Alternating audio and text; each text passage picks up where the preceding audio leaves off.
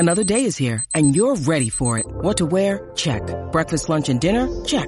Planning for what's next and how to save for it? That's where Bank of America can help. For your financial to-dos, Bank of America has experts ready to help get you closer to your goals.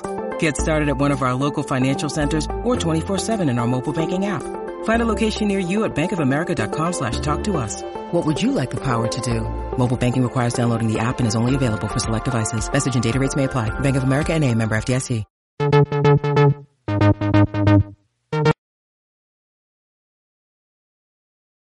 And I'll be talking about Kung Fu Brothers in the Wild West. It is a straight-up action movie about martial arts in the Wild West. It's about these two brothers to battle for the martial arts school who will be able to lead the school.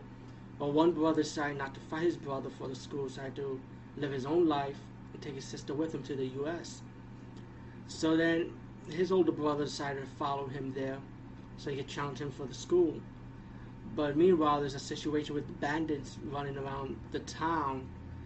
So now it comes to the thing is when the two brothers have to team up together to stop the bandits and get rid of them from the town, get them out.